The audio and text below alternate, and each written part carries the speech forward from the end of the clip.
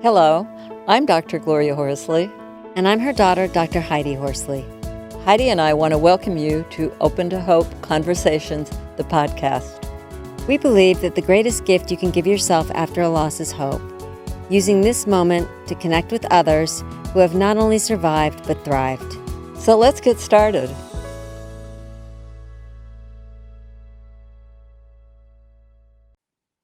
Welcome to the Open to Hope Show. I am your host, Dr. Heidi Horsley, and I'm here today with my guest, Dr. Joshua Black. And we are going to be talking today with Joshua about the power of grief dreams. Joshua is a grief researcher, a speaker, a consultant, and the host of the Grief Dreams podcast. He is considered one of the leading academic experts in grief dreams. He teaches online courses on this topic and does one-to-one consultations. His dad died suddenly, and his grief dreams helped him to heal. So welcome to the show, Joshua. Well, thank you for having me. So talk to me. I love this topic, grief dreams, because we don't talk enough about this. And I am just wondering, how did you get interested in the power of grief dreams? It wasn't because someone told me, I'll tell you that. It's no one talks about the topic that much. So for me, I had my own loss. It was my father died when I was an undergrad. And so I'm still pursuing, the dream of what I wanted to be when I grew up. And he died. And within that loss, I felt grief, the sadness of grief, for the first time. And he was the first significant loss I had in my life. And so I became very depressed. The color came out. And then it was only 3 months later, I had this dream. This just transformed me. And I wasn't asking for one, but it happened. And my dad died very suddenly. And so in the dream, I was able to see him, and he looked really light and peaceful. He had a lot of trauma, a lot of emotional issues, and even addictions in waking life. So to be able to see that was a beautiful moment in time. But also to say goodbye and to say that I loved him and I was going to miss him was something I never got a chance to do. And as good males in our society, I don't know when the last time me and him said we loved each other. It must have been when I was a kid. But as we grew older, it was just kind of implied. But I needed to say that for some reason. And then I woke up, the depression You was did gone. this in your dream. You It was said all my goodbye. You dream. told him you loved him. He seemed very at peace. Yeah. And you kind of had all this unfinished business that you did in your dream with him, it sounds like. That's exactly what happened. We hugged. That's amazing. I woke up from the dream, and I remember sitting at the edge of my bed just thinking, what was that? It felt different than other dreams I've had, and I felt changed inside. It wasn't that I interpreted the dream and that changed me, which, some people like to do. But for me, the dream itself changed me, and I was trying to figure out how was that even possible? Because it was 3 months I was in this dark state, but then this moment happened, and it allowed me to feel happiness again, and allowed me to feel the sadness and tears again too. So that was when I realized that this was an important topic. But it wasn't until I started working or started volunteering with the bereaved, and they had a lot of questions that I never had, like, why am I not having dreams? Why am I having negative dreams? And I really felt for them, and when I looked at the academic research, there wasn't anything there I could give them. So that's when I decided to actually go to school to research the topic for them. It wasn't really, for me per se, but I felt the pain of, the questions they were having and how that was hindering their grieving process. I love this because my father died October 21st of last year. So it's been just over a year. And it's like you said, it's been really huge because I don't know my life. Who am I without my father on the earth? I mean, it's been really big. And he died at the end. My sister saw him at the end, and he was, struggling for air. He died of a staph infection, but, she was very traumatized by the way he died. I wasn't there because of COVID, but she was there. But she had a dream. And she told me about it. And she said the same thing, Joshua. She said it was very transformative. Her dream was that she and the family, all the family, were carrying very heavy suitcases up a hill. And she looks up, and my father is smiling with an empty suitcase, walking down the hill, smiling towards her like the burden of life is no longer with him. He's there, light and airy and happy, and he's doing great. And so that picture and seeing him again in that space removed all the trauma of how he died from her. And she woke up and felt very transformed also, because she was like, okay, he's so light and happy, and he's saying, okay, I'm in my next stage of my wherever that is world. I'm not in the trauma of dying anymore. So it Wow. released her from being caught in her own trauma narrative, that Well, dream. that's the power that these dreams can have, and we just really don't know much about them. Because if we could actually understand how it changes us, we could also help those who maybe don't have those types of dreams through their grieving process while we're awake. Like there's a lot of information and a lot of, I think, wisdom through these dreams that we can learn a lot about how we can work through our grief in waking life. Because not everyone has these dreams, but I Well, find it. that's what I was going to ask you. So for our viewers out there who have all had losses and are like, I want to have these dreams. I want to have dreams because I never really have dreams of my dad. I'd like to have some dreams. What is there things that we can do to be more open so that we can have dreams? So that's actually one of the questions I went into my PhD asking is like, why are some people having dreams and other people aren't? And looking at a bunch of different factors from personality to, dream recall to gender to even spirituality, because some people thought if more people who are spiritual, maybe you're more likely to have one of those types of dreams. And what I found with multiple studies was that it's actually your overall dream recall allows you is basically is predicts dreaming of the deceased. So what it's saying is that people who remember more dreams are more likely to remember one of these types of dreams. And so it's really about, looking at your dream recall. And a lot of people say that when they don't have a dream, they'll put it on. If they're spiritual, they'll put it on. Maybe they didn't cross over, or maybe they're mad at me because I had to sell the house or something. Or people just get jealous of other people who have them. They don't understand, why they haven't. And they kind of like put themselves down. And that's just the mind itself. When you can't figure something out, you tend to put yourself down.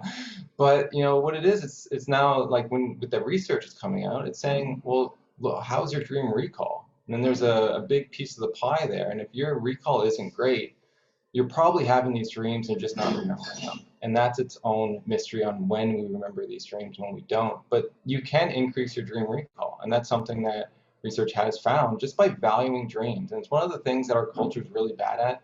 We don't teach about it in any of the schools. We barely teach about sleep, the importance of sleep. So dreams is on the side burner. And when people do have dreams, they don't understand how to even look at that dream and how it reflects waking life. And so what you can do is you can write down your dreams. And that actually has shown to actually increase the number of dreams that you're going to get.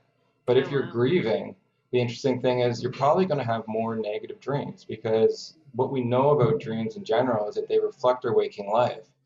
And when you look at the research, your mood has a huge indication on what kind of content you're going to have. So in general, people on average, they have 1 or 2 dreams a week, and on average, those are going to be negative. People are going to bed stressed all the time. That's just how it is. Yeah. And after trauma, you have even more consistently negative dreams. And so we would expect, when we're dreaming, when we're grieving, we're going to have a lot of negative dreams too. And so what was interesting though is when you look at what dreams people have of the deceased, they tend to be more positive than negative. So it actually goes against typical dream research. There's something special going on here that we just need to know more about. I love this. So if people are having negative dreams of maybe the traumatic way that their loved ones died, is there anything that they can do, or over time will that change? So it's 2 things. So as you work through your grief, those will change. And Okay. it seems like it does change to something more positive as we move forward and deal with some of those waking life issues. And so those dreams can actually be a sign of what we're trying to process in our grief. We don't know as much as we think we do in waking life. And so we may think Yeah. we're further than we are, but these dreams are saying, no, like we haven't dealt with this guilt or this kind of trauma yet. And we need to sort of talk about it with someone. And so that's one thing. But the other thing you can do is if you're having nightmares, there's a simple technique called dream rescripting. And so what this is you take whatever that dream is and you change it to a dream you want that would be more comforting for you. And just by doing that, what's interesting is research has shown it decreases the frequency of having those types of dreams, but also the distress if you ever have one of those types of dreams again. And people have even said that by even incubating a dream, so even thinking about a dream you want to have before bed can help also. And I haven't done the research with that, but I would think that it probably has some strength. The dream incubation has been something people have done for years, but with the deceased, it hasn't been looked at. The dream rescripting, that is really interesting to me, and I know to our viewers, because a lot of us have had situations where someone in our lives may have died traumatically. And in my case, my brother was 17 and he died in a very traumatic car accident, he and my cousin. The car they were driving in blew up. And so I, for a long time, had very traumatic dreams about how he died. Now, how would I rescript that? I mean, what does that look like to do that? Because I love the idea of doing that, because you get caught in this trauma narrative in your dreams and you want to get out of it. I don't want to have those dreams. How would I do that? Well, there's different ways you can go about it. Sometimes people Okay. find it very challenging, and just changing the color of the car or the atmosphere itself would be enough to sometimes change the dream from occurring. But it'd be like sometimes it's just bringing in a support character as you go through that event, or you continue on the event and you see your brother healthy and happy, like kind of like the dream that your sister had. And it's still, you're not denying the loss, you're just providing support as you go through that dream to make it more comforting and positive. So there's a lot of different techniques. It also works for children too. But yeah, that's one of the things other people have said. They just sort of, when they wake up, they think of that dream that they want to have, and that helps also. But what's interesting with dreams is that your waking life impacts your dreams, but your dreams also impact your waking life.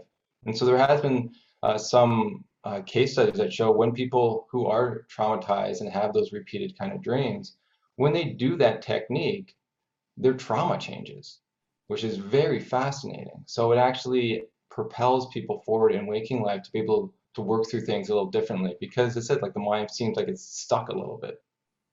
I like this. And I like the idea of setting an intention about what you want to dream about, Mhm. or about visiting someone in dream time, and before you go to bed, so that maybe that can happen. Yeah, and it just allows you too to understand, what are you wanting? A lot of people who want a dream of the deceased, when you ask them, they say, I don't know anything, but they haven't really thought about what dream they actually want to have. And I actually have a worksheet on my website, griefdreams.ca, that really helps people make a dream that they'd want to have. And it's a great tool to just process your emotions of what you're longing for. And you can also ask your other loved ones that have had loss to see what they want to dream, because everyone's symbols are going to be unique and everyone's memories are different. So it's always fascinating when families come together and ask that question, because you'll see it's going to be different from everyone. Yeah, and I love the idea of the dream, because a lot we work through a lot unconsciously in dream time. Yeah. And I think if sometimes when we repress something that's bothering us and we don't talk about it and we don't give it voice, maybe, I don't know, maybe we're working it through in our dreams. We definitely are working through our grief in our dreams, Okay. and you see it. But what's interesting is a lot of these dreams really have this support quality beyond just it being negative, that you can find some understanding by looking at it. There's a lot of these grief support dreams where they're helping us process the pain by almost having us continue a bond, to Mhm. develop new memories with the loved one, and to give us advice, because grief is hard. And the amount of wisdom I get by just reading other people's dreams about just like life, love, and everything, it's fabulous. Like I couldn't have done this if it was just trauma dreams. Like, I would have Yeah. dropped out a long time ago. But these dreams are so beautiful.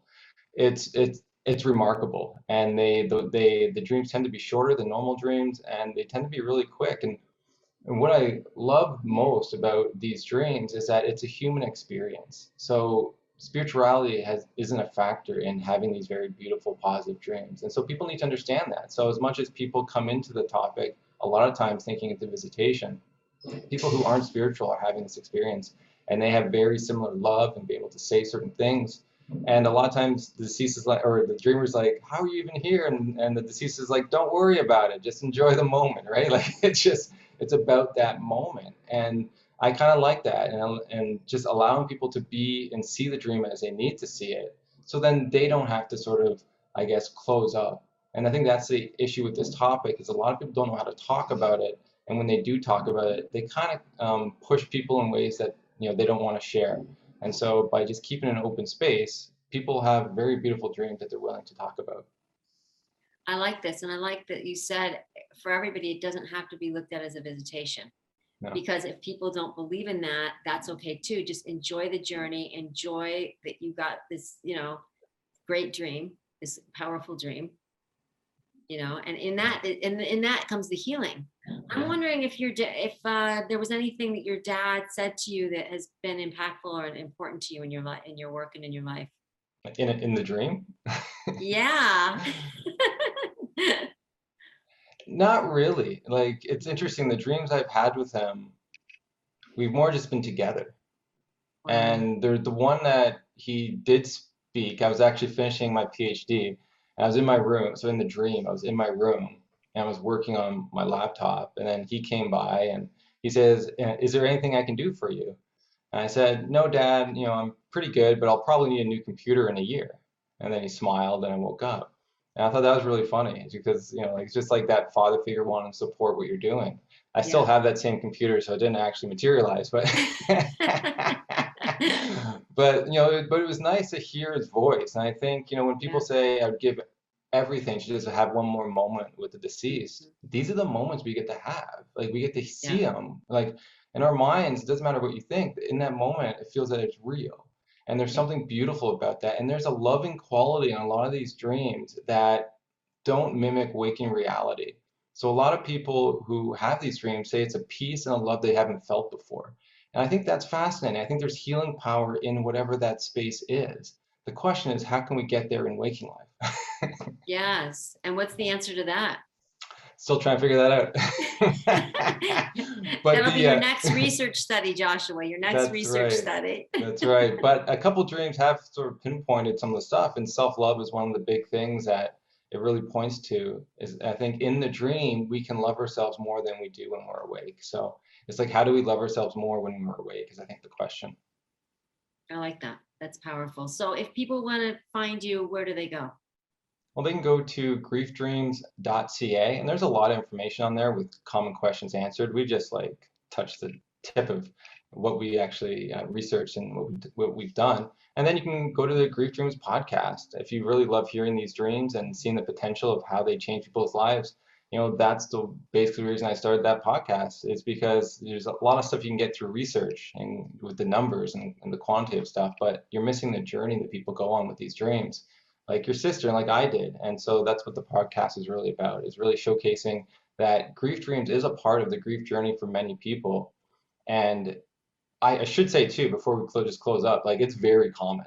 Out of a study I did out of spousal loss, 86% of people had at least one dream. After pet loss, it was 78% had one dream within the first 6 months. And then even after miscarriage, 57% of people, partners and birth mothers, had dreams of the deceased child that they've never actually seen before. That's powerful. I've had 2 miscarriages, so that's very powerful. It is, and it really showcases these dreams within the grieving process, but it just shows that it should be a common conversation in all support groups and in thanatology training, which is not at this point. And so hopefully people can read the research and realize it is an important topic that we do need to talk about. Absolutely, and I love your website, so give it to us one more time. So it's griefdreams.ca. Griefdreams.ca. I was on it this morning. You have a video on it. You have a lot of information on it. Like you said, you had a lot of questions that people ask. It was great. It's a great go-to for anyone out there that wants to learn more about dreams, how to have them, how to, because once you have them, it helps your healing journey, and it helps us to find hope again, as you've shown us, Joshua. Thank you so much today for all that you're doing and for building awareness about grief dreams and how they can help us heal and find hope again. Well, thank you for having me and willing to have me on to share and raise awareness. I always appreciate that. Well, thank you. And if you would like to see more shows like this, please go to opentohope.com. And thank you for joining us today. And as we always say, if you've lost hope, please lean on mine and Joshua's until you found your own. Thank you. I'm Dr. Heidi Horsley. You have been listening to Open to Hope, the podcast. You can follow Open to Hope on Facebook, Instagram, and Twitter. To learn more, visit us at opentohope.com and go to Apple Podcasts to subscribe. I'm Dr. Gloria Horsley. Join us again next week for another Open to Hope conversation, where we invite you to lean on our hope until you find your own.